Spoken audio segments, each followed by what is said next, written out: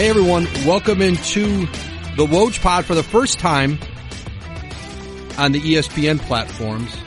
Thrilled to bring the pod over here finally after 2 years at ESPN, literally 2 years from the day I started on another free agency day.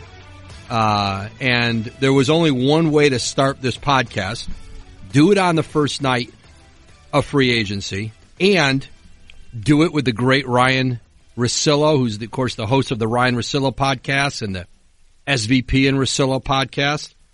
And Ryen was kind enough to stay up really late with me here back east. Ryen, how are you, man? I'm great. I couldn't sleep, man, so we can go as long as you need. I'm too wired. Today was unreal. Yeah, it was unreal. And I'm still sort of processing everything. It was a blur. At one point I looked up and it was 8:30. And it felt like we had been doing this for about 15 hours today. And I'm like, this thing only started 2.5 hours ago, although it started earlier. The Durant stuff we got earlier in the day. But where do we start with this, Ryen? I mean, I think it starts in Brooklyn with what Sean Marks and Kenny Atkinson and that organization has done. I don't know that I've ever seen anything like this in professional sports. In 3+ years, taking over an organization that was in absolute disarray, disrepair, bad contracts, no draft picks. They had been traded away from here to eternity. And to watch a general manager and a coach systematically piece this thing together, pull guys off the scrap heap, take chances on some guys in the draft, Karis LeVert injured, develop players, and all of a sudden they went from, I thought a year ago, or maybe even before the season, I really think if they were hoping they could get a meeting with Kevin Durant and Kyrie Irving and Kawhi Leonard, never mind sign those players. Just remarkable. Yeah, if you think about it, I mean, the laughingstock of the NBA as we start to realize how bad that trade was, it got worse and worse, and you're going, wow. Because I remember the night the Celtics-Nets trade happened, man, that could be a lot of picks, but, all right, we'll see what happens. You remember? Moment. No, I'll tell you, I broke the trade. We're all in Brooklyn. Right. I was on the Brooklyn, was it the Manhattan Bridge? No, I was on the Manhattan Bridge going to Brooklyn. And I got word that the Nets were going to trade for was it Pierce first or Garnett? They were going to trade for Pierce first. And then they got Garnett involved. And I remember I hit a source and I said, does anyone else know about this? And the source didn't even he knew what I was talking about. He goes, no. I go, do I have time to get to the arena and write this and not try to tweet it like in the breakdown lane on the bridge? I was like, yeah, I think you do. So I get to the arena and then I start to get more that this thing's getting bigger. And I remember when I think I broke it and then we were getting the pick information. I remember as I was gathering the pick information, I'm going, wait, there's another and another and then a pick swap? I'm like, what? I'm like, it seems like you probably didn't have to give up this much. And you look back at it and anyway, just no, but you're right. I mean, it felt hole they put him in. It felt like a death sentence. It felt like a death sentence. And so when you think about, I always think it's funny how when people talk about tanking and it ends up not working for most of the teams that do it, right? They go, oh, this doesn't work. You go, no, it's just a chance. And then when you think about all the teams that clear cap space, where I'd argue a lot of times cap space is really overrated in all these transactions where for years I'm like, oh, that's great. It's cap space. It's cap space. And then finally I remember one GM's like, who cares about cap space? You don't know. And all it does is give you a chance. And for the Nets to pull this off and for it to work in the aftermath of everything we just talked about is remarkable. And, it's funny because I remember meeting Sean Marks for the first time at the Combine last year, and he was like, yeah, I was like, well, maybe I'll catch up with you. And he was just like, why? and then this past Combine, so spring, he was in a much better mood, and he was really talkative, and I thought, wow, he seems a lot happier. So I always like to ask you this kind of stuff. They made the deal with Atlanta. You never know until you know, but when do you think the Nets kind of knew? And I think that also coincides really well with Golden State, who you could tell throughout the year they were so not confident about keeping Durant. Well, I remember, I'll tell you where that team turned the corner this year is when Karis LeVert got hurt. And I think the question was, well, we're just going to tank, right? We'll tank. We finally have our own pick. And D'Angelo Russell would not let that team tank. He wouldn't let them lose. He transformed into the player that everybody thought he could be. coming out of Ohio State and why the Lakers picked him over Kristaps Porzingis and picked him second in L.A. and ironically enough, still trying to recruit him back to L.A. now. I think the Clippers and the Nets had something in common this year.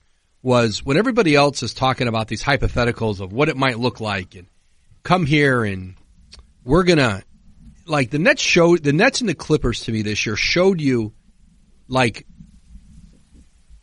they gave you a very clear picture of what their identity is. And I thought that, and we're kind of going off, the Clippers signed, we just reported a little while ago, Patrick Beverley going back on a 3-year, $40 million deal. And of course I reported it, and then Patrick tweeted over my tweet with like 100 little money bags, which I thought was awesome. But, because he's the best. Here's Om Young Misik, our Lakers writer. I never pronounce Om's last name right, and I should be able to pronounce people. Yamasuk, I believe. Yamasuk, you're right. Sorry, Om. He had a great quote here, though. He said, Michael Winger, the Clippers GM, Michael Winger, said months ago, the Clippers one day want people to be able to identify a Clipper the way most people say, quote, that's a Steeler-type player. He wants the Clippers to build a reputation and brand of player based on grit, hard-nosed, low-ego hustle. Pat embodies that. And I think both the Clippers and the Nets did that this year and stock their teams with really good role players. And I don't want to call Karis LeVert a role player. He's better than that. And D'Angelo Russell is not a role player. But Joe Harris and Jared Allen and go through the Clipper team. And that's what attracts stars. You get two stars who come in, and you got all the guys in Brooklyn to do the dirty work. And if Kyrie Irving's going to miss, 10 games or 12 games with an injury, Spencer Dinwiddie's going to come in and run the team. You're not going to lose every night. He'll probably walk out of there with a winning record.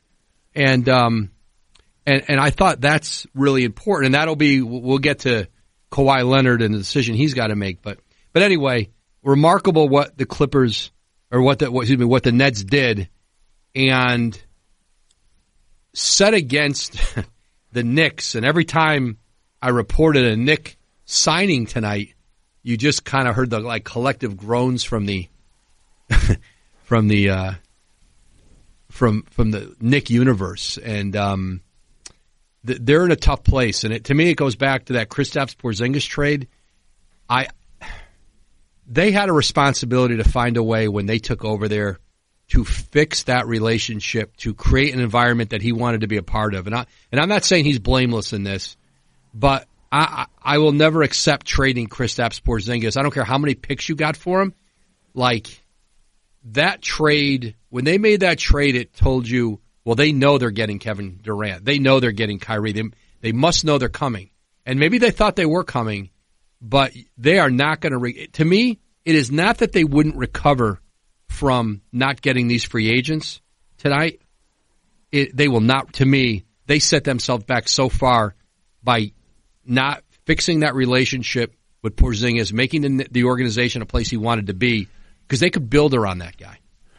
So what's real with the Knicks thing? Because, I know the statement came out, and I believe you and Ramona also reported that, they were not willing to go to the max after the Durant injury. They've had bad history with that. Look, if the market says Durant's going to get a max and Golden State's willing to offer him 5 years, then that's the table you're playing at. So, yeah. I mean, is this really them being scared off? As far as the Porzingis thing, I agree with you that he's not blameless. I really felt like the more you dig around on that, the more they wanted to just get him out of there.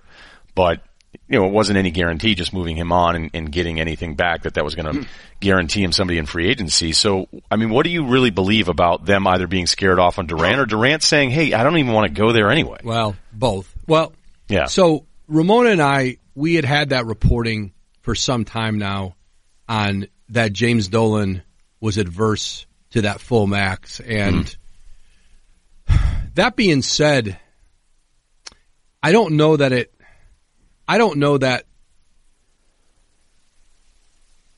Kevin Durant's camp and his group it ever became an issue that the Knicks brought up.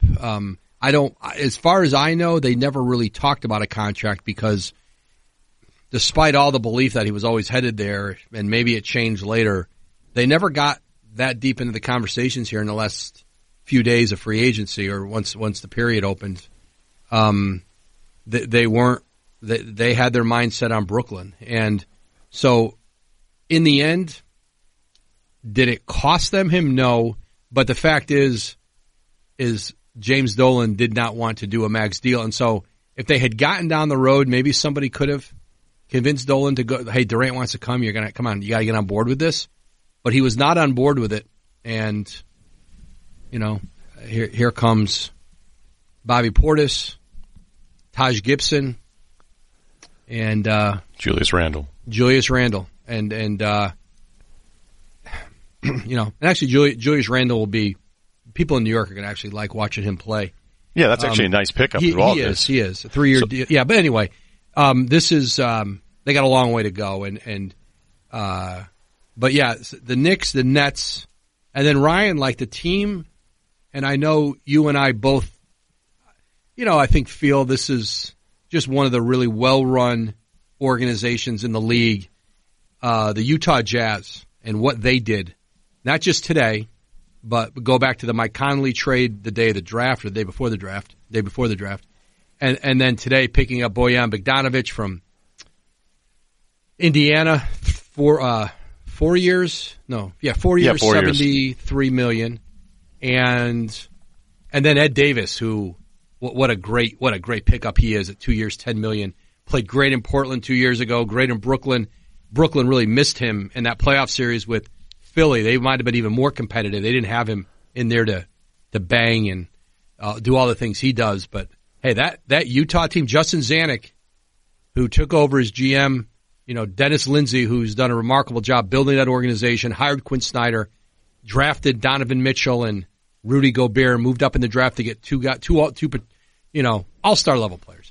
And now Mike Conley comes in, and now they've got the four-man of Bogdanović. You could spread the floor, shoot. They needed more playmakers. You saw it last year, the way teams loaded up on Donovan Mitchell in his second year, and this is Zanuck in the last month really put his stamp on that team, and obviously Dennis Lindsey's still a big part of that, and defensively this team's going to be outstanding. I don't know, there aren't many coaches in the league who coach the defense better than Quinn Snyder. His teams have shown that, and I think the Jazz all of a sudden are this is a team that's going to have, some really serious Western Conference contention. They're contenders in the West. They're my favorite team right now. Now I know there's still some work to do, and I was going through the West where you start trying to figure this out. I think only Phoenix and Memphis would be the teams that I would probably rule out of the playoffs, which is saying something. I still think that Sacramento has a chance, but I don't want to get distracted with that stuff and move off of Utah here because, the one thing about Utah is we knew they were going to play defense, but when you watch Donovan Mitchell have to do it all on his own, and, you can sit there and talk about okay, well, how many scores is too many scores? I think this league is about having as many guys that can get you shots in the playoffs. I just really, in a way that's still somewhat passively efficient. And Mitchell had moments where you could tell he was forcing it, but I didn't really blame him for forcing it. And to add somebody like Conley, who's so steady in every possession, who can play off the ball, who just is somebody they need to stabilize that position, even though, Rubio had his moments. And then Bogdanović, who when you watch with the Pacers post Oladipo, he really was their best shot creator in that Celtics series. The Pacers would just bog down offensively because the Celtics knew they really only had to guard one guy. And now Bogdanović is going to be at times the third or fourth scoring option. I love what they did. And I still can't understand, does Ed Davis just want to do every team in the league a favor? Because, was that really, was the mark for Ed Davis really only $5 million a year for 2 years? So Zanuck, who has been as impressive as really any guy I've met over the years, and knowing that the things in Milwaukee really didn't work out the way they should have. And look, I know you've known him a long time. I remember the first time I met him was at the Portsmouth Invitational years and years ago, and I was trying to ask him about some Euro guy that I couldn't even watch on YouTube. Utah gets it from the top down, and Lindsey setting this whole thing up and transitioning into Zanuck and everybody else that's on that staff. I don't really think it's crazy to sit here right now and feel like I know who Utah is more than any other team, other than say OKC, because you just knew they were going to come back with everybody because they're so strapped financially. But we'll see what happens here with the Lakers, see what happens here with the Clippers. This Golden State thing's interesting, but right now, Utah feels the steadiest, and that's a team that, really just watching him going, oh man, I wish they just had another steady score, and I feel like they've added 2 here in a week. No, absolutely. Hey, we'll have more free agent talk with Ryen Russillo right after this. Back with Ryen Russillo, the host of the Ryen Russillo podcast and the SVP and Russillo podcast, here on my debut Woj pod on ESPN here on the first day of NBA free agency. One thing somebody said to me tonight, Ryan, and I thought about it. The fact that free agency started at 6:00 Eastern instead of midnight may have impacted the flurry of deals, and then the way the night kept going, the day kept going. Typically, you get to midnight and there's only a couple hours. There's some stuff right off the top, and then it picks up again the next day. One guy in particular thought that the timing change may have given life to more stuff tonight. I hadn't thought about that, but it makes sense. It does. I mean, imagine, even though if you had one of these jobs, I can't imagine ever sleeping the first few days, whether it's the lead up or the night of, or, technically starting, the first minute of the next thing. We used to listen to these ridiculous stories about making sure you were parked outside the right guy to show him you were the number one priority. Either some of the stuff we already knew was done, and you had some of that, but we also just had an unprecedented number of guys that were going to change the landscape of the NBA, and we knew that half the league was going into this with a ton of cap space, which, means for other teams that are hoping to piece together with serviceable players, it's going to be harder and harder. But I don't even know how you're up. I mean, I guess it's just the adrenaline rush of today, and I want to talk about it a lot later once we get to all the players. But the timing of it definitely had something to do with it. And I just sat there, on my phone and watching TV for 7+ hours going, this is unlike anything that I've ever seen in paying attention to this league for almost 20 years. Yeah, it was something else. It really was, the speed in which the way everything was coming today. And, one of the deals, what the Sixers did and bringing in, essentially shipping out Jimmy Butler, bringing in Al Horford, really, for the second time in, really the third time in 6 months, they've really transformed that roster. Started with the Jimmy Butler trade when they moved Saric and Robert Covington out. Then they make the Tobias Harris trade, and that changes the landscape of that team. Landry Shamet goes out, and they trade a bunch of picks, and two more picks. And you have that team, and you had Joel Embiid in and out of the lineup there at the end of the year, and But can I ask you then? Yeah. Can we go by it because there's so many different pieces of that, right? So let's start with the Jimmy Butler thing, because I thought you said 2 things that were a little leading and really interesting. So I'm sorry if you think I'm catching you here, but you had said today at one point it was kind of time to move on from the Jimmy Butler experiment, and I can't tell if that was Philly deciding, this guy just might not fit what we're trying to do here, because I thought in the playoffs he was exactly what they needed, a guy that was a little bit older and said, screw it, get out of the way. I'll go ahead and take these tougher shots, because Simmons floats in and out. And I think for times, even though I love Embiid, it's tough for him to always be the option when people defend him the way they defend him. So what was it about them going, we're going to pay Tobias $180, but we don't want to do the 5th year for Jimmy Butler? Well, start with age, first of all, and what they gave up for the player. Tobias Harris is about 5 years younger than Jimmy Butler, and they gave up far more for him. It's harder to, they were, and certainly the personalities are different. Tobias is just a guy who fits in everywhere he goes. He's just such an outstanding, I don't want to say he is an easy guy, and that meant as a compliment. He's going to get along. He's going to be a great teammate. He's going to, and like they knew what they were getting when they traded for him. And, I do think the question, the Clippers moved on from him. They weren't going to max him out. You know who the Clippers are after in free agency, and they got so much for him. Really got so much for him. And so, but Butler, it's not, listen, Jimmy's a complex individual. He's a complex player because, like you said, Ryan, you see in the playoffs, in big moments, he wants the ball, he makes big shots. In a lot of ways, he fit the personality of that city perfectly. Right. And yet, there are strong personalities on that team. Joel and, you got the Joel Ben, and you've got to decide, do you want to pay Tobias Harris 5 years, $180 million, which is the deal that we reported tonight, to be a fourth option, or to be, you're going to kind of get some diminished returns there. And now Al Horford comes in, and you know what he brings as a professional, leadership.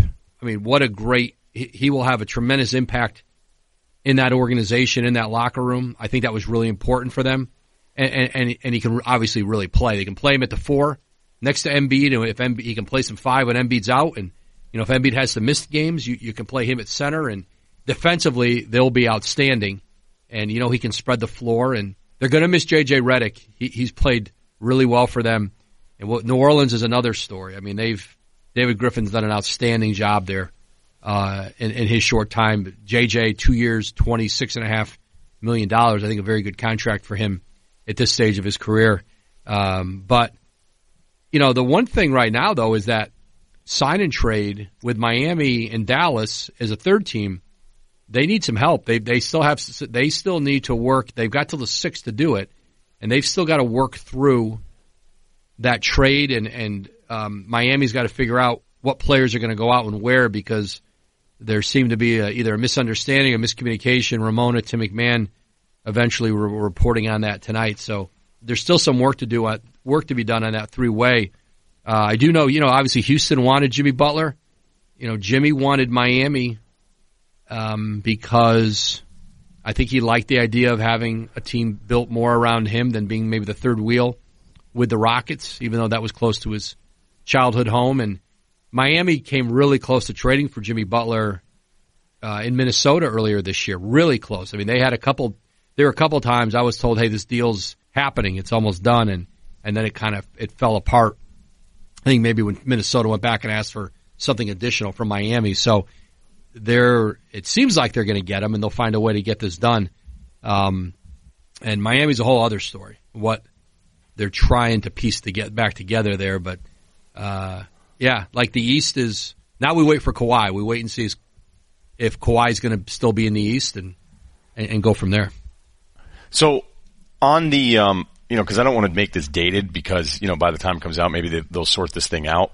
But I mean, the Jimmy thing, it's now predicated on someone finding another landing spot for Dragic, because I did think, I don't know if I was reading too much into it, but all of a sudden as you started seeing it fall apart, and then people were like, wait a minute, what is Dallas worried about this year's cap space for after we just saw these guys move on? Because the Olynyk deal is 13 a year. You'd rather have Dragic, I would think, for 1 year, but Olynyk's got the second year at 13, which is a player option, which I imagine he would be picking up. Right. That kind of felt like I couldn't really explain it, because I go, wait, what's going on? Are they just hoping to, have cap space to absorb a trade later on, or is there something else we're not thinking about? Yeah. Can I be honest with you, Ryan? My head is, I've lost track of who was in that deal. I mean, I just lost track of. Okay. I was trying to think of who the Knicks signed, and I'm like, wait, I broke all three of them, but I don't remember any of them. Was that trade deadline, or was that, how many hours ago is that? I'll try to have your back on it. Yeah. Can I ask you about the Horford deal? Because the numbers came in at 97. At first it was 109. 109. And you had the $12 million in bonuses that seem pretty tough to reach if it's based on championship. Yeah, okay. So, and I agree with you, like Horford, he's been one of my favorite players in the league. He was one of my favorite players coming out, in that ridiculous draft. I go, man, whoever ends up with Horford should be thrilled. And I've interviewed him a couple times, and I remember always saying to him, like, isn't it kind of funny that your whole career you've played out of position? And I even said tonight on Twitter, I go, he finally gets to play his natural position, and people are so used to him playing center, they're like, what the hell are you talking about? And the truth is that he's really going to be even better, and they can split up the minutes away from Embiid. I think another win for the Sixers is that there's no way he can guard Embiid anymore, which was always really impressive. His half-court efficiency stuff with his assist numbers, the threes, like the way he kind of kept that Celtics offense rolling was a really underrated thing. But when he opted out, it surprised some people because the Celtics, I think at that time, felt like, okay, you can opt out and then we'll just do a different deal. And then the numbers started floating around and he'd get to 110. And granted, this could get to 109, but was there enough out there? Was it Sacramento? Was it New Orleans? Were there enough suitors out there that he was going to make, $100 million over 4 because he's going to be 36 at the end of this deal? Yeah, the 37 at the end of it, right? And so, Boston, I was told, was willing to go to 4 years, but the numbers just weren't close to what Philly did, and I think what maybe Sacramento would have been willing to do. You mentioned New Orleans, which made sense for them. Drew Holiday is represented by the same agent as Al Horford, Jason Glushan, and that seemed like that could make sense for them. They drafted Jackson Hayes from Texas to be their center, and you could say, well, maybe they'll bring him along. They want to win in New Orleans. They're not trying to, they think they have a playoff team. I think they do too. Although you said it right. Everybody in the West seems like a playoff team. They can't all be. Somebody's falling out. Maybe a few teams are going to fall out. So, but yeah, the Horford thing, there was only so far Danny Ainge, Danny Ainge is usually pretty disciplined with, he sees what a value is for a player. He puts a value on a player and he's not, he walked away from it. Obviously their ability to go out and get Kemba Walker, which is probably, we move into that for a moment. I said Kemba was on SVP tonight, and we had talked earlier in the week about helping him get on the show and didn't know where he was going to go even before we knew he was headed to Boston. And, when we helped set it up, I think the thought was, well, maybe he'll just be going back to Charlotte and that'll be fine because I always thought with Kemba Walker, Ryan, the years in Charlotte, I always felt like he was as important to his team as any player in the NBA was to his team. When you look at, he kept that building, he was good enough to keep him fighting for the playoffs. He kept that building. I mean, people in that city came out to watch him. He was the identity of that organization, and he wanted to win there. He never really wanted to leave. It was like kind of like Kevin Garnett in Minnesota, where people would always say to him, I mean, come on, just go to a big market. Get out of here. They can't put the right pieces around you. And, Garnett, it wasn't until Garnett's early 30s that he finally said, okay, enough's enough, and I'm going to go. And Kemba, even through all that, Kemba still wanted to stay. And I remember last year at the trade deadline when I reported that they had started to shop him in they were starting to have conversations about him before the trade deadline. I remember we watched that interview with him after practice one day, and he was legitimately devastated. He loves that city. I admire him for it. A lot of guys, Ryan, they want max money. They want to be called the franchise player. But sometimes when it gets hard or it's not going well, it's everybody else's fault. I'm not going to be accountable for it. They don't have the right. This is a guy who had legitimate reason to gripe. He had a great head coach there in Steve Clifford, but they didn't do a good job with that roster. Michael Jordan has cut around the corners a lot there in lots of areas around the organization. And all this guy ever did was say, I'm going to fight. I'm going to make it better. I'm going to plow through this. I just admire him a lot. I don't think he understood the responsibilities that came with being a max guy. And it wasn't just when things are going well. Yeah. When he became eligible for the 5 for 221, you go, okay, well, I like him a lot too, but man, I don't know if you can do that deal. No, it's not meant. The 221 is not meant for Kemba. That's not a shot to Kemba Walker. No, the Supermax is meant for probably about legitimately 5 or 6 guys in the NBA. Right. So he qualifies for it, and then he, in an unprecedented way, even admits, "Hey, that's all right. We don't have to do that." And then when you heard the numbers were coming in south of 5 years, 170, and please, obviously, Woj, correct me if any of this is off from your info. And then you go, okay.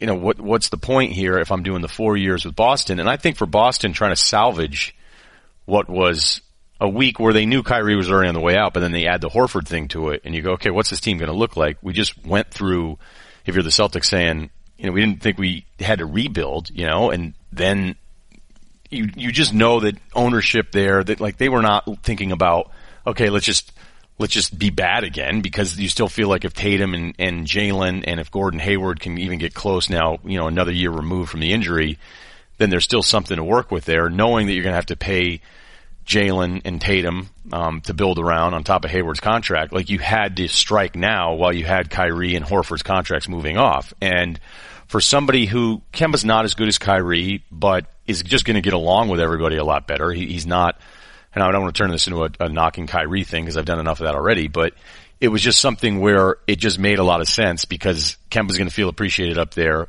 The Boston fans are going to cheer for him in a way that he's probably going to be thrown off by because they're going to be cheering kind of in an anti-Kyrie way. And it all makes a lot of sense, even with his contract.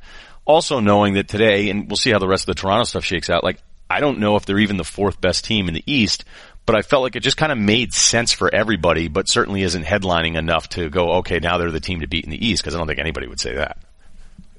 Ryen, is a Boston guy, as somebody who follows that team as closely as you do, knows the psyche of the region. What do you think happened between Kyrie Irving and that organization and the city and his teammates? Now that it's over, he's in Brooklyn. What happened there? Well, in the beginning, I actually thought it was kind of brilliant that Kyrie said what he said. Hey, if you'll have me back. And it was like, okay, wow. We're going to put this thing to bed right now. This is crazy. Because I always thought, even though Ainge didn't pay much of a premium for a Kyrie Irving, because, Kyrie kind of crushes his own trade market when the trade is going to be going through in late August, right? I mean, this is a completely different level than, say, doing it at the beginning of July.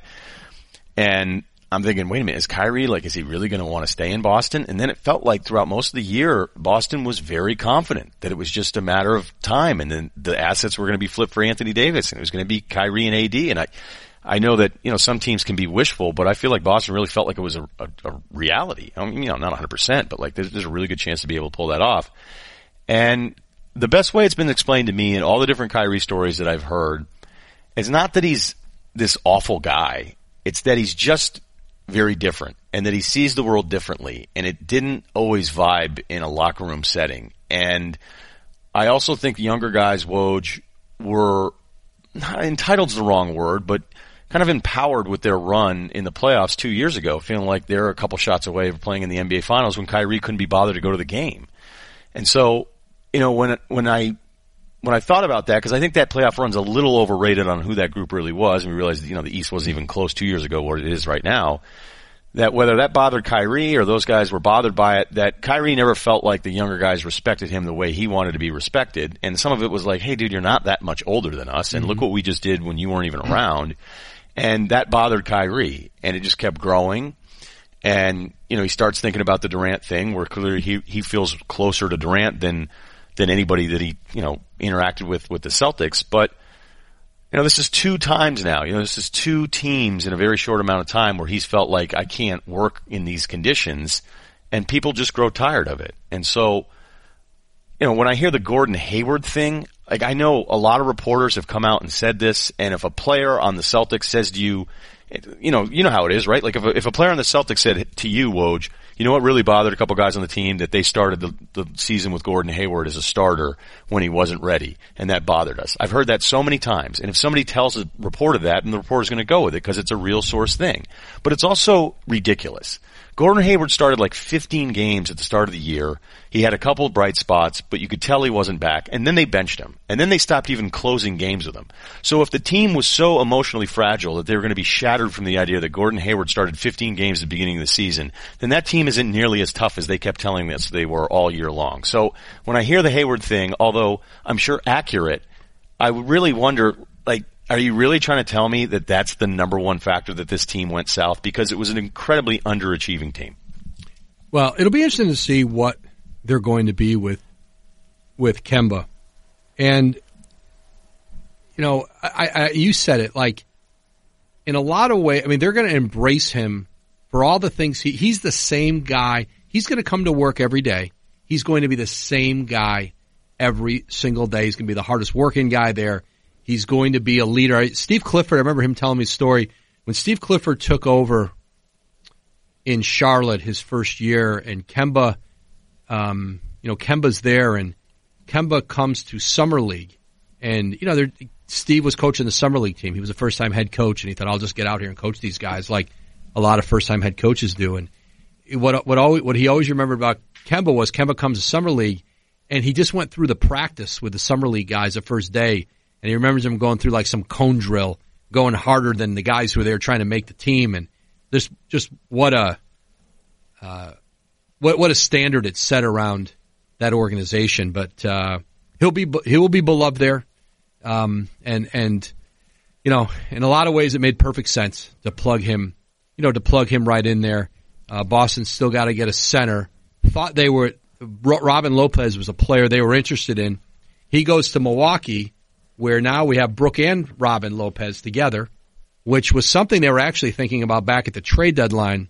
Well, when there was talk of Robin getting a buyout in Chicago, he probably would have went to Milwaukee.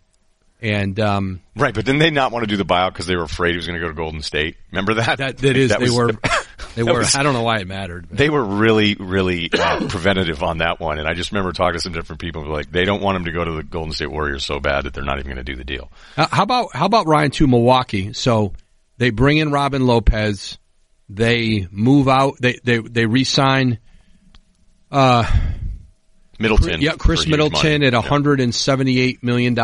I thought Chris Middleton had as much leverage as any player in the NBA. His agent, Mike Lindemann at XL, got that deal done. I think the most ever for a second round pick.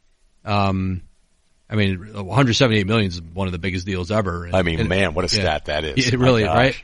And he's an awesome success story. Zach Lowe did a tremendous piece on him earlier last year on .com, and just what a great story he is, of perseverance and a guy who just gained confidence as he went along, but so he goes in, but at $178 million, which is listen, it's a tremendous number, obviously, but they couldn't replace him if he left. And oh, by the way, you let Chris Middleton walk, like, what are you doing with Giannis? Like, you're in big trouble with Giannis, right? Like, big trouble.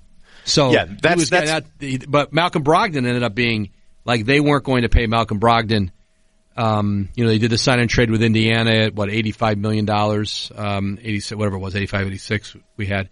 And, they recover from, they lose Bogdanovich, who, by the way, like, that thing was going to get done until the Jazz came rolling in. I mean, I think Bogdanovich's deal in Indiana would have probably looked like $54 million.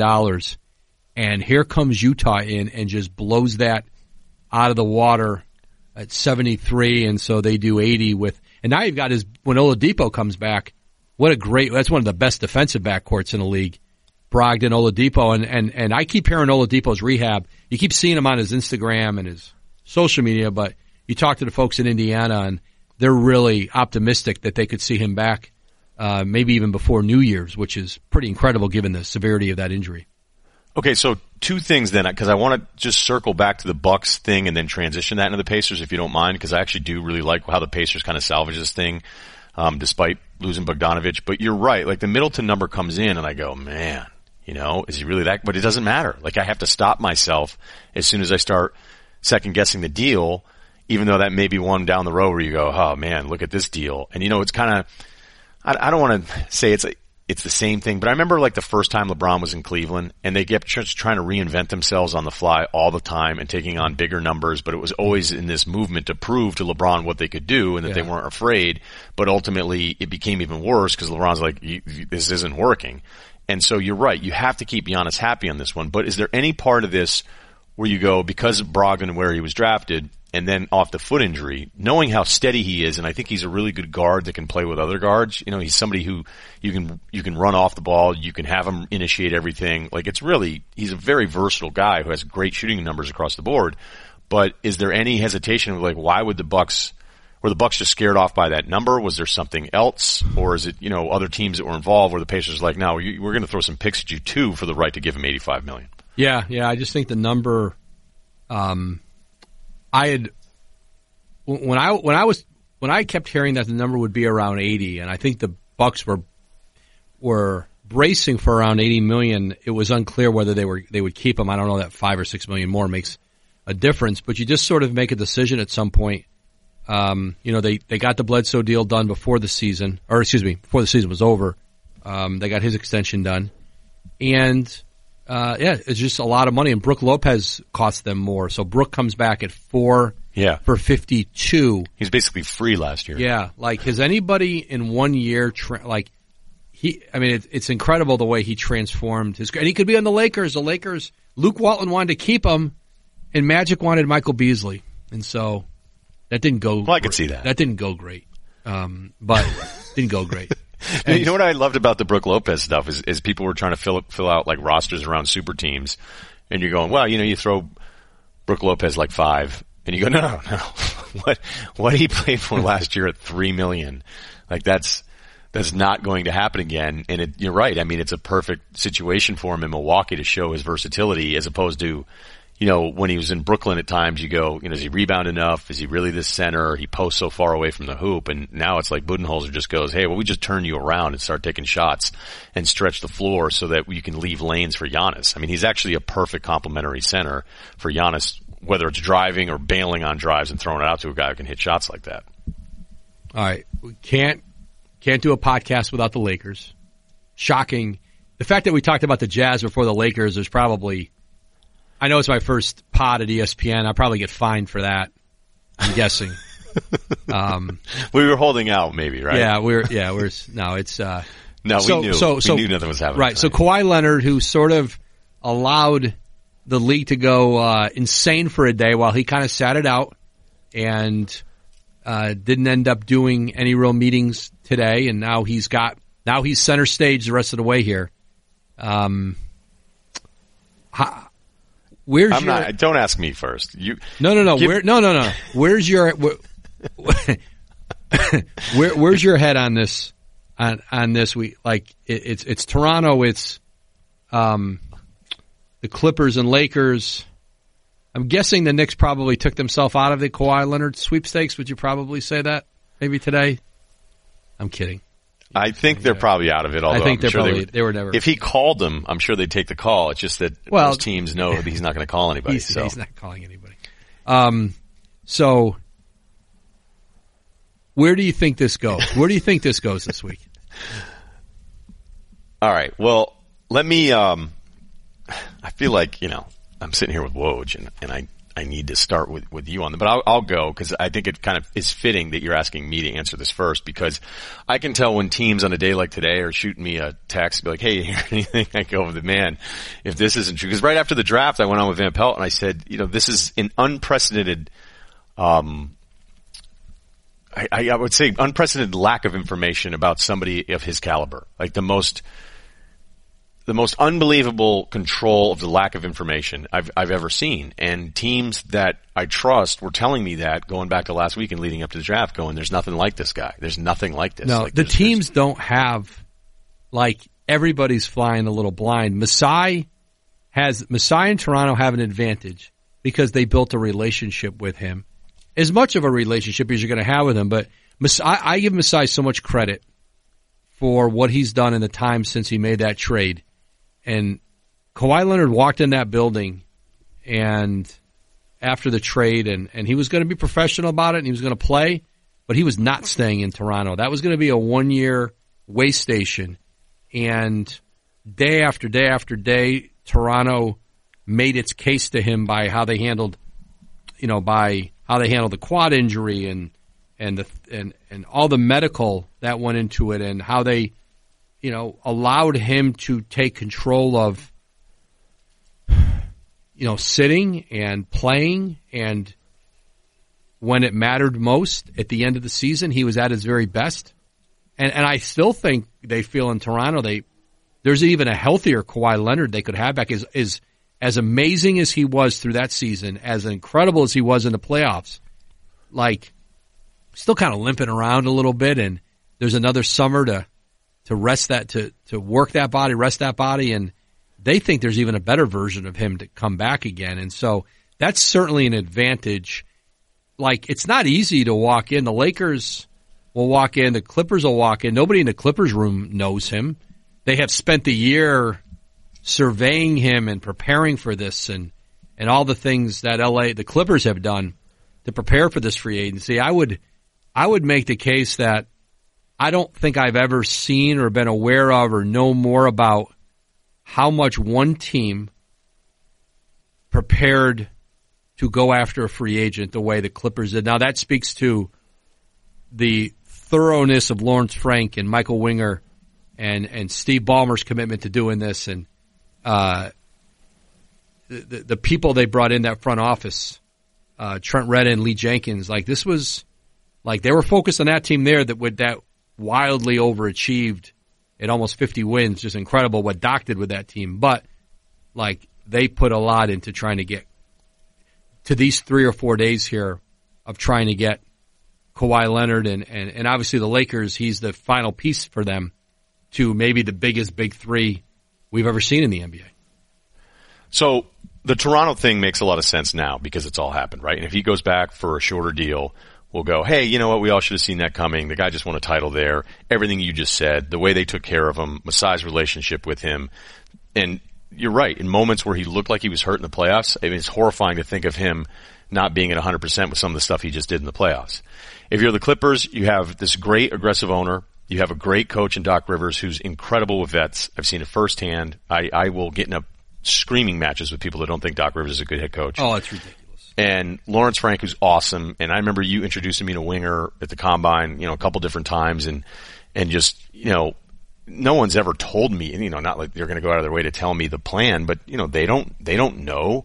I'd imagine just like other teams don't know.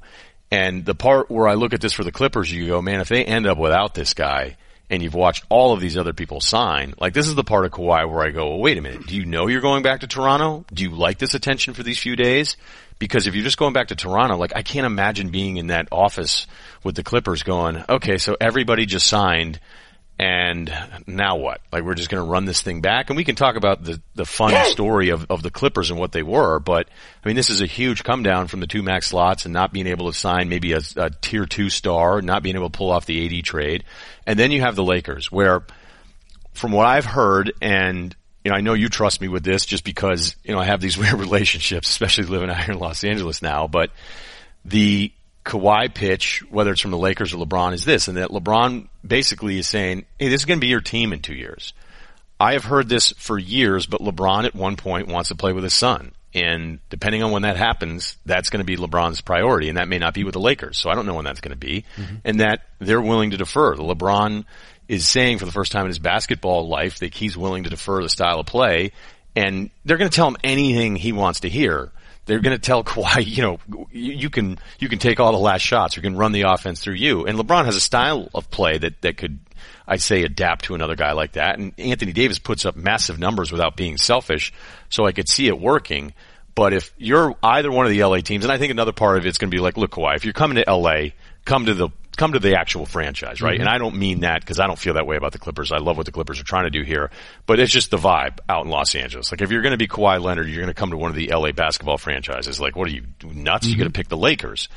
So I don't know if any of that stuff gets through to him. I just don't, because like I've said, numerous people that have had interactions with him tell me, I still don't really know him. I think there are Spurs people that are still confused about that exit and are just kind of sitting there wondering how much they even knew the guy. So I look at this as a really weird thing for Kawhi where it's cool, you're in charge, it's cool, you don't tell anybody, I'm not knocking you for that, but I don't know if you're doing your rosters any service, if it's one of the LA rosters, by waiting this long, knowing that if you had made some sort of decision, maybe there's some other moves, certainly with the Clippers, that they could have pulled off had they had any idea what Kawhi's plans were. Yeah, listen, I think, you've earned free agency, and he has, and he can do it at his pace. Like, he's never been a free agent. I mean, it did just start tonight, even though we all know. Sure it did. It started not tonight. Hey, can I say something about that? We're going to go on to, I want to finish this, but there's this case everyone's making up what a joke tampering is, and we all know that these deals are getting done. And I will say this, I think there is generally around the league a gentleman's agreement that when a player is becoming a free agent or is a free agent, nobody really cares what you do with the player from, let's say, when his season ends until free agency. Like, they're talking to the agent. Like, I know there's players who they're going to sneak a meeting with a GM before July 1. That goes on. It's really not that. Now, what I still think is what is real tampering is when a guy is under contract and a guy has a year left on his deal or 2 years left on his deal, and you're messing with that guy on somebody else's roster to get him to demand a trade. Like, now that interferes. You know, it's only one GM made the distinction to me, and I think he's right about it. There's a difference between, now I'm trying to remember how he worded it. Essentially, interference, tampering and interference, interfering with my team. You're interfering with my organization when a guy's under contract, a year left. I mean, Paul George, you go back, he was 2 years left on his deal. Kawhi Leonard, 2 years left on his deal. That's what I think the issue. I don't think teams have issues with, like, we're negotiating a deal before June 30th or July 1, like for a guy who's becoming a free agent. Like, that is just sort of accepted. And I think there is a difference between that and when teams get banged for tampering or when it bothers organizations. So I wanted to say that. And then I forget where we were. I have nothing to add to that other than right. I think complaining about the tampering or saying, oh my gosh, Woj announced the deal before the actual start. Like, who cares? I mean, seriously, it's I don't understand why anybody gets worked up about any of that stuff. The only thing that's less of a waste of time is complaining about players tampering with each other. It's never going to be solved. Players are going to talk to each other. Move on. Find something else. We were talking Kawhi though, so it sounded like you had something great to say. I did. No, I did. I did have a point. I did have a point. I heard it was going to be a really good one. Yeah, I think. Well, I probably. Did my point make any sense though on that Lakers stuff? No, absolutely, absolutely. And I think to build off that, like who Kawhi is, his brand. I hate that word, but his brand, his reputation, his body of work has been. He's the guy who takes on the super team. He's the guy who beats the super team in Miami, in Golden State. And I know the Golden State team wasn't all there anymore, but yeah, he did. I get your point though, right? That's his thing. And he's the guy who takes those teams on. And I do think that having the thing built around him has appeal to him. And so I'm not saying he's not going to pick the Lakers. It doesn't fit with who he's been, the kind of success he's had. Now maybe he looks at the Lakers and says, I want to play with talent like that. But he hasn't needed that to win. He hasn't needed to have that. Now he won with two really good teams. It was a San Antonio team where their stars were still great, very good. They weren't in their prime anymore. And then a Toronto team that was really balanced and deep and it was an outstanding team. He didn't win with bums in Toronto. Like there's great players there, but it was built around him. The Clippers are positioned to build an entire organization around him. And, I was reading that Mike Winger quote before about how they want their organization, and he brought up the Steelers. And if Kawhi Leonard was a football player, he'd be a Pittsburgh Steeler, wouldn't he? Yeah, I'm trying to think. So I just see the only other team I could think that would love him would be the Patriots because he never talks. Yeah, so, yes. Yeah, exactly. No, but I think he certainly fits how they tried. It was kind of like a team, say less, do more. That was kind of their team last year. And the one thing that I've been told is going to be really important when he sits down with the Clippers is how the connection there between Doc Rivers and him, that will be very important, that he's got a touchstone in that room and day to day. And I think that's where the Clippers are really well positioned because Doc has shown that as a coach, and you said it, Doc is an elite coach in the NBA, and maybe he needed last year to remind people of that. Mike Budenholzer was incredible in Milwaukee, incredible what he came in and did. He made that team much better, but nobody got more out of their basketball team last year than Doc Rivers did. I mean, they traded their best player in Tobias Harris, and they almost went a whole month without losing. I mean, the month after, they had the best record in the NBA. It was incredible, and then they go in the playoffs, take 2 games off the Warriors, and at Oracle. Just remarkable. So that's going to help them, I think, in this. I think that's certainly a positive. Steve Ballmer, if you're from Southern California and you're going to maybe live there the rest of your life, and you have a relationship with the richest owner in sports, like those are all things that are they're selling points. But you said, hey, the Lakers are the Lakers, and it's the biggest platform in all of basketball. Like there's no interest that even compares to the interest there is in the Lakers. He grew up in Southern California.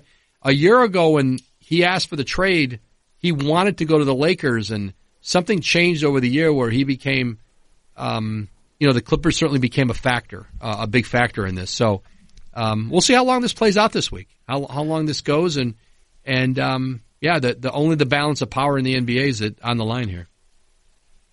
So there's one that we haven't really done here. I mean, we talked Durant on the net side of this, but how about the Golden State D'Angelo Russell deal? So they're still working through that. I think the wording I had in the final story tonight was trying to finalize a deal, and they're working through parameters on that and what that would look like. And Kevin Durant has to sign off on this. D'Angelo's got to sign off on it. The teams do. It would be a 4-year, $117 million deal for Russell if this gets done. These sign and trades and there's always some turbulence. Typically, you're seeing it with the Jimmy Butler deal. You're going to see it maybe with this. It takes some work to get these things to the finish line, and so we'll see how that plays out overnight into tomorrow. But did they know this though? Like, did they? I mean, look, I know teams can only say so much, but is there a thought of? I mean, obviously Bob Myers is thinking all the different angles here, and I imagine they kind of knew Durant was moving on. I mean, did they think they were going to be close with the 5-year max with him? Did they think? I mean, that gave him a chance of talking to him, but did they go into that saying, "Man, he said no," and we were surprised? Like, I don't think they were surprised. No, and it's funny. Look at Kevin Durant. Like, he has shown over and over that he's willing to take less. Listen, most of these big stars in the league, Kawhi Leonard has shown he walked away from $220 million in San Antonio coming off of a season he played 9 games. He could have just banked that. Maybe he didn't know exactly how he would respond and come back and from the injury. And Kevin Durant took less money 2 years in Golden State to allow them to keep Iguodala, keep Sean Livingston. And how about that? Andre Iguodala in Memphis tonight now. Wow. And so he has shown that he's not going to just, like that's not the end game. And he took less again, and he and Kyrie Irving gave back some money to be able to sign DeAndre Jordan to that 4-year, $40 million deal, $10 million a year. So Bob Myers was in New York and met, he met with Kevin Durant and Rich Kleiman on Sunday, and they were they let him know that it was that he was leaving and he was moving on, and I give him, they did it in person. They sat, they talked, and I think Bob Myers has been. I thought Bob Myers, as much as anybody in Golden State, he had as close of a relationship, I think. I mean, Kevin Durant could speak to that better than I can, who he's closest with. But I know that around that organization, there certainly was a feeling that Bob was as close to him as anybody was. And I think there was some distance at times with him and teammates there. And Bob built the relationship with him the way Masai did with Kawhi. And, I think, like Bob Myers' sort of feeling was, hey, thank you. Thank you for coming here and winning 2 championships and putting your body on the line to come out and try to help us win a 3rd in a row. And obviously the injury he suffered, you saw the emotion the night of the injury and when Bob Myers got up and spoke. And, but I think they were prepared that he was going to leave. And so, yeah, you start to think of those contingencies. And one of those contingencies was, hey, let's look at bringing D'Angelo Russell in, and so that's something they're trying to work through. Yeah, because I looked at that and I thought, man, because Russell, tough start to the career. This past year was incredible. I don't think I saw it coming. I know the counter is, he was young, but you go, sometimes you start developing a style and you wonder, what it's going to be like. And he was so good this year. And then I look at Golden State and I think, okay, basketball fit wise, he's a little ISO heavy, high screen and roll. Everybody kind of just, ride out what I'm doing here. That's not who they've been at all. And yet I also understand Myers looking at it going, okay, we're going to be screwed either way. So if we can figure out a way to add this kind of max slot asset, essentially, and then figure it out.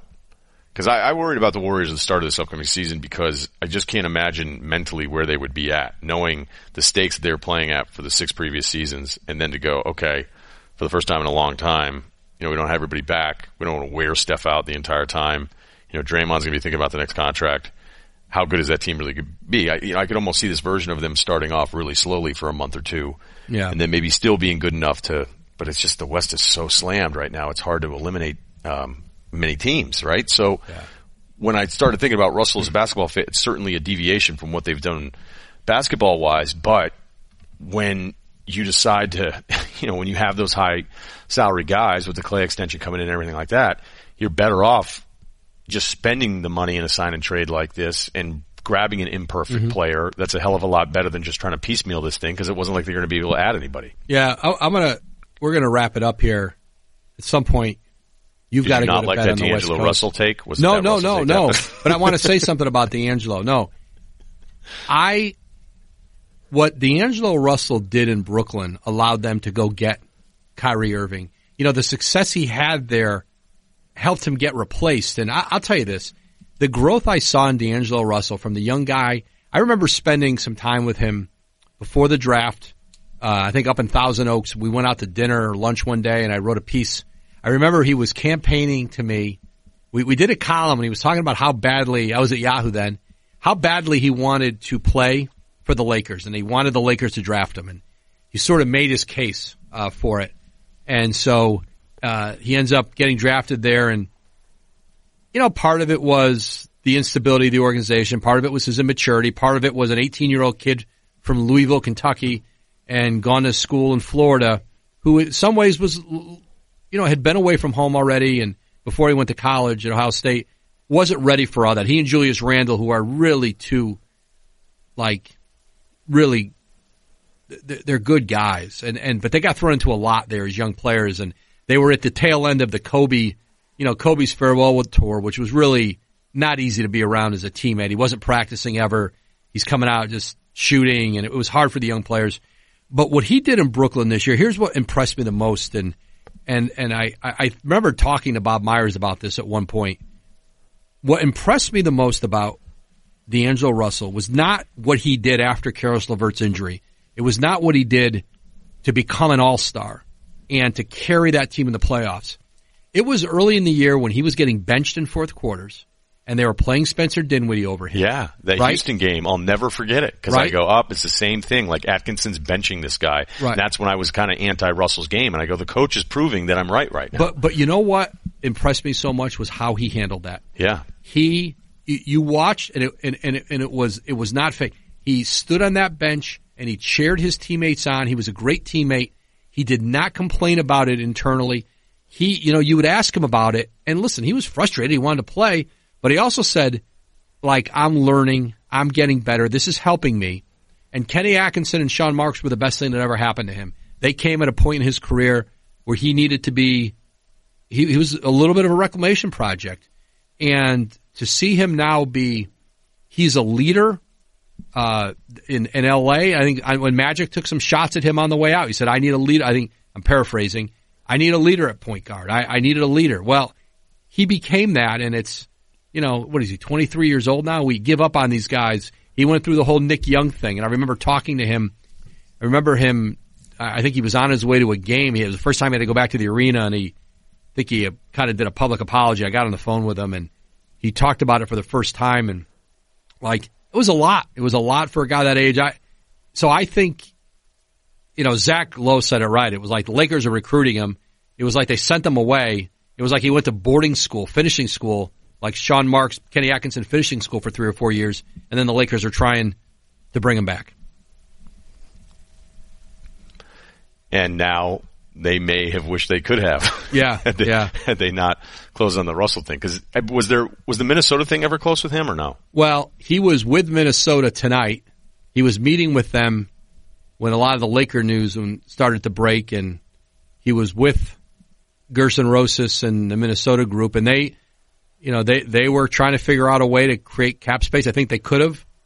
They would have had to do a sign and trade. They needed Brooklyn to go along with a sign and trade, and of course they needed Russell to want to do that. But Karl Anthony Towns being there, I think Gerson Rosas' relationship with his agents, I think certainly was helpful, and also Karl Anthony Towns and D'Angelo have a really strong relationship. So they're very much in it. Who knows? Maybe it still can get back to them if they can't get this thing figured out. But we're going to figure out some sleep, Ryan. I'm going to let you get to bed. I have to ask you one more question. All right, go ahead. I'm sorry. No, that's right. But people have to know what this day is like for you. And I don't mean just hey, I'm busy and I'm on the phone all the time, but there's a fascination out there on how you dominate this news cycle. I know you hate talking about yourself. I know you don't want to sit here and go, you're right, I crushed it today. Brooklyn dominated this news cycle. Come on. No. For you to have, are people, does it really work that way where it's like, okay, the deal's done, let's make sure we tell Woj? Because that's what it feels like. It's incredible, man. I would just say that your work on days like this, if you're spending a lot of time chasing today, you're not going to. I would just say, and it's like any other job. It's like anybody else's job. Your work, your preparation puts you in position to maybe be in front of some stories. Your preparation, you've got to do it all year round. And so when days like this come, or like a trade deadline day, and that's all my competitors do it. It's the same way for them. And it's the same way Adam Schefter does it, or Ian Rappaport, NFL Network, or Jeff Passan does it for us. Having somebody as dominant on baseball as Passan is at ESPN now is awesome. And so it's the same, and it's the same in any other. So you just spend your year, you're putting the work in year round, and you're out the way teams are out chasing free agents. You're out chasing free agents for months to make sure you're in position to get these, and some that you're positive sure you're going to get, you get backdoored on and you don't, and then there's some that you didn't think. I said, I don't think I'm going to be in position to get that one, and you steal a couple. And so I always feel like when you steal one, I always think of it in my mind as you're like the Oklahoma coach and you go into Texas and take a 5-star recruit, right? And then when you blow one, you feel like, you're the USC coach in Southern California, and like somehow Ohio State comes in and takes your player. Like, you always feel like you got to be protecting, I don't know. That's how I look at it. But okay, so like I remember, and my thing is different, right? Like you and I have talked about it, and you've been nothing but great to me. And I always think like sometimes even ESPN has a hard time trying to figure out what the hell my deal is. And you go, well, I know what your deal is. No, Ryan, but I know you awesome. Know, and that means a lot to me, but I also know that like my standard is not your standard. You are a reporter and I'm just somebody that's like, maybe this, maybe that, something. And I remember the first time I ever got something right was the Antoine Walker trade back to the Celtics in 2003. And it was unlike anything I had ever felt. It was the biggest adrenaline rush ever. And I go, oh my God, like I got this thing right. And I got a bunch of stuff. I had really good Celtic stuff. I got a bunch of Celtic stuff right. And I'm just like, I'm untouchable. I'm on this roll. I'm on this dinky little radio station in Boston getting this stuff right all the time. And then I got one wrong.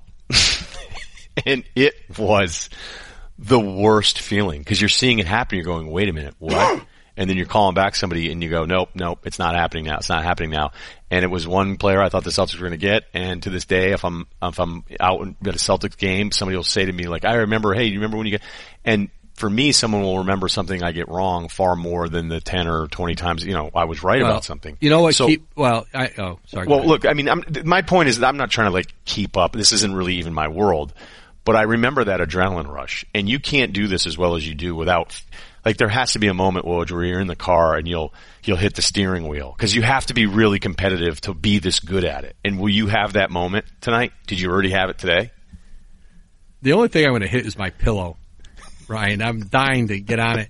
I will say this, and then we're going to go. I know you don't want to keep talking about this. I think people would want to hear 2 hours of this. No, they would not. You know why we have success? This is not I don't do this alone. Like Bobby Marks is the most valuable person on the NBA at ESPN in our world. Like, we can't do our jobs without Bobby Marks. He's an elite level reporter. You just don't see his byline on it. Like, I can't tell you how many stories I get because Bobby heard something and tips me off and says, hey, you better go check that out. Same with Zach Lowe. Same with Ramona. Same with Brian Windhurst. Malika Andrews is going to be a superstar. Tim Bontemps has been great. Like, it really is. That's what I've loved about being here is that, like, everybody works together. It's not about who his name is on it all the time, although you'll see plenty of shared bylines. That's what makes it great. And so, like, I know I get way too much credit for what goes on here because we have a group that, as a group, is dominant. And Zach, I mean, you know, Zach's relationships all over the league. And, you know, Bobby, I mean, I can't tell you how many times there's agents calling Bobby, even GMs calling Bobby, trying to get a rules interpretation and telling them some deal they're working on. And then, like, you know, and so, anyway, like, it's those guys. And like, I don't do this thing alone. And so I get way too much credit. I appreciate it. It's nice. And I know it's amplified because I work here. It's probably more amplified than even when I was at Yahoo, and I get that. But, like, it's those guys. Like, I'd be sitting there curled up in a ball if I didn't have Mark sitting next to me. So, anyway, Ryan, you were awesome to do this debut of the Woj Pod here at ESPN. We're gonna do shows all week here. Not as long as this one, because Ryan and I could go for another 2 hours probably, but we're gonna do shows this week, and then we'll get out to Summer League in Vegas once we get through free agency. And we're going to get to some more sit-down interviews. I think we got some pretty good ones lined up in Vegas at Summer League if free agency ever ends. So I know I'll see you out there, Ryan. You are a good man to schlep your way on with me on this one. So appreciate you. And I know we'll be texting, talking the rest of the week trying to figure this stuff out. And just to make sure to subscribe to the new Woj Pod. The good thing for me is that now the reason I want to do it is that I don't have to catch up and listen to it. I just lived it. Even better. You're the best, Ryan. Thanks, Ryen Russillo podcast, SVP and Russillo back. I'm enjoying that one, having you guys back together. We will catch you soon. Thanks for listening.